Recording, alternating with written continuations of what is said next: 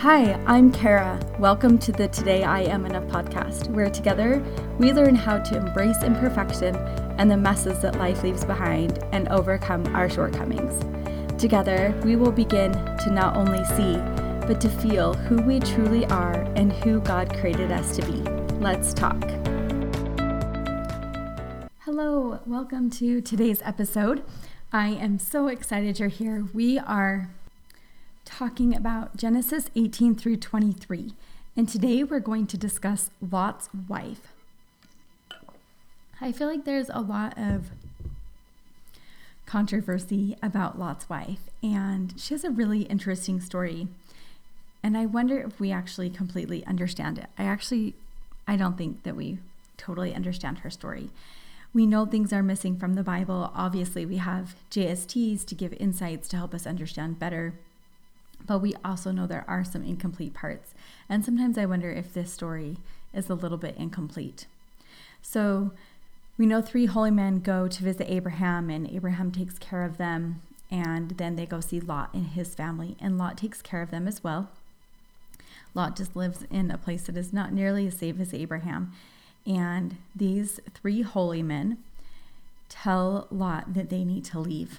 And so Lot talks to his wife, and then he talks to his 3 sons-in-law who are married to his 3 daughters.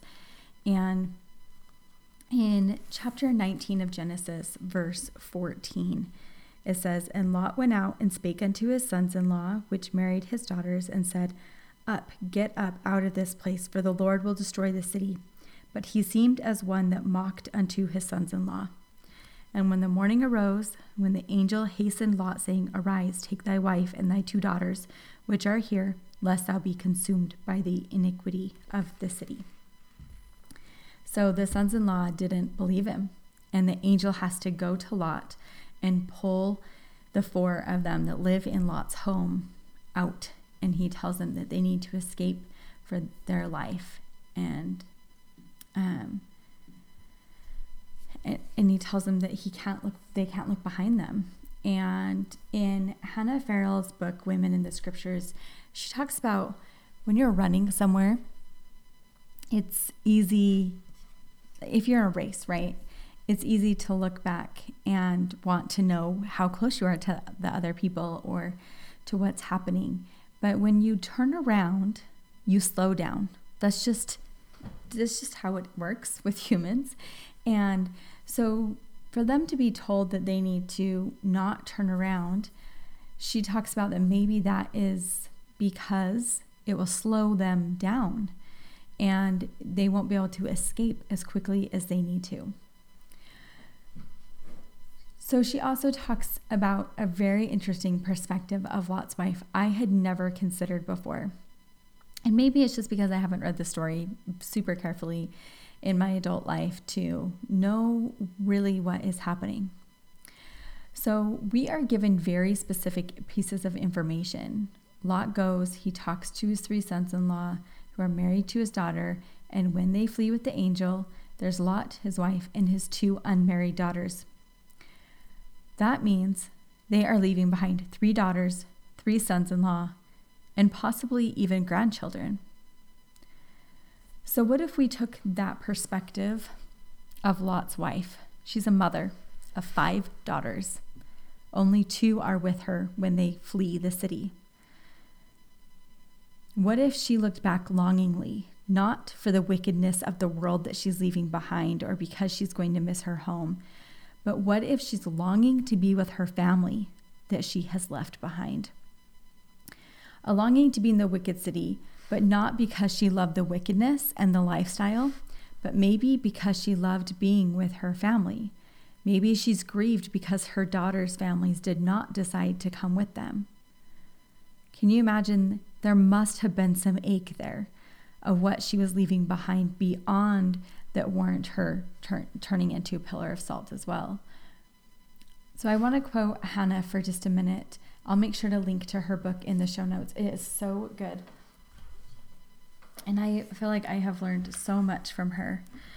So she says, the consequence of her look back was that she became a pillar of salt. That's in Genesis 19:26. The Hebrew word for pillar is Netsibyb. I'm not going to say that right, so I'm not going to try. And it means something stationary, as in a military post, a statue. It's often translated in the Old Testament as the word garrison, indicating someone who is positioned as a guard or sentinel. Also, we know that salt is a symbolic substance in the scriptures and was often used in making covenants. So if we look at Lot's wife becoming a sentinel of salt, that changes our understanding of her story in an incredible way. So a statue of covenants, of someone that makes covenants, right? So she also quotes someone else here who goes into it in a little bit different way. And then she continues, if Lot's wife had been caught out on the plain during the destruction of Sodom rather than within the safety of the city, it is possible she may have literally become a volcanic statue. Sodom was very close to the Dead Sea, and things there often became covered with salt. She, or something very like her, may have literally been preserved for people to see for years afterwards, a powerful monument to a mother's love. So she goes on and talks about how it's a lesson, though, on how we want to save people from their sins, but they have consequences for their own choices. And we can't fix people's choices. They just get to make them. So Elder Holland said in a speech at BYU, it's called Remember Lot's Wife, Faith is for the Future. Faith is always pointed towards the future. Faith always has to do with blessings and truths and events that will yet be efficacious in our lives. So a more theological way to talk about Lot's wife is to say that she did not have faith. She doubted the Lord's ability to give her something better than she already had. Apparently, she thought, fatally as it turned out, that nothing that lay ahead could possibly be as good as those moments she was leaving behind. So maybe it was that she longed to go back. She had a lack of faith of what the Lord could provide her when her children were being left behind to be destroyed, which is heartbreaking for a mother. It would be so difficult to feel like it could be better when you're missing half your family, or more than half if she had grandchildren she was leaving behind. So as we think of Lot's wife, maybe she didn't turn back to go back into a sinful life there. Maybe she was turning back because she wanted to save her children from the sin. She turned back in love. Of course, we don't know for sure. I like to think that maybe she turned back in sorrow, hoping to see them, hoping to be able to save them. However, in the same breath, we must remember that having faith to move forward without looking back can be difficult. So what do we learn from Lot's wife about how the Lord loves us? I think there's a lot that we can learn from her. God loves you, and he wants what is best for you and for your entire family. The only problem with that is you only have control over you and your choices. The only thing you can do is do your best to teach your children the gospel of Jesus Christ, to testify to them, and to help them understand that the Lord loves them, and then they get to make their own choices. And as you move forward, you can't be held back because of their choices. Don't turn around and hope they're there. Walk beside them as needed,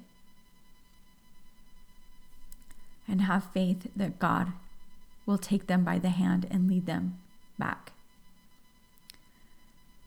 God will send a warning, and he will send help. They were given the help of 3 holy men, and we get to decide if we heed the holy men in our lives. Do you heed the warnings of prophets and apostles? Do you pick and choose which commandments you want to obey? Or are you willing to heed the warnings that are given, the promises that are offered, and to move forward with faith even when it seems a little dark and misguided? Other people have to decide if they will heed that help. We cannot force anyone to go forward with faith. The next lesson we learn is that the Lord's plan is greater than ours every single time. Every time. Sometimes it doesn't feel like it. There's heartache and sorrow and sickness and so many other things. But the Lord always has your back. His plan will always be greater than ours. We just have to let him in so that we know what his plan is, and then face forward with faith. It can be so difficult to understand his plan, especially when we feel like we are left in the dark and don't totally understand how it will all work out.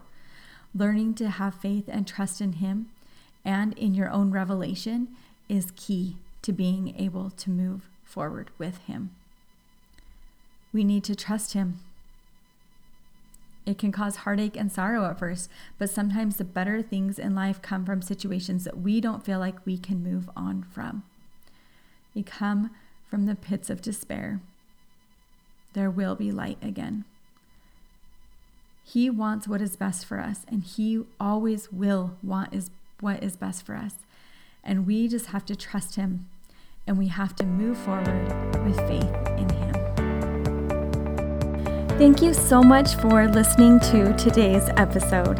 If you're willing to help me out and you love today's episode, please share it with a friend.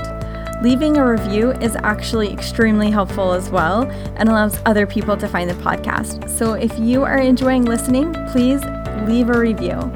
Thank you so much for listening, and remember, today you are enough.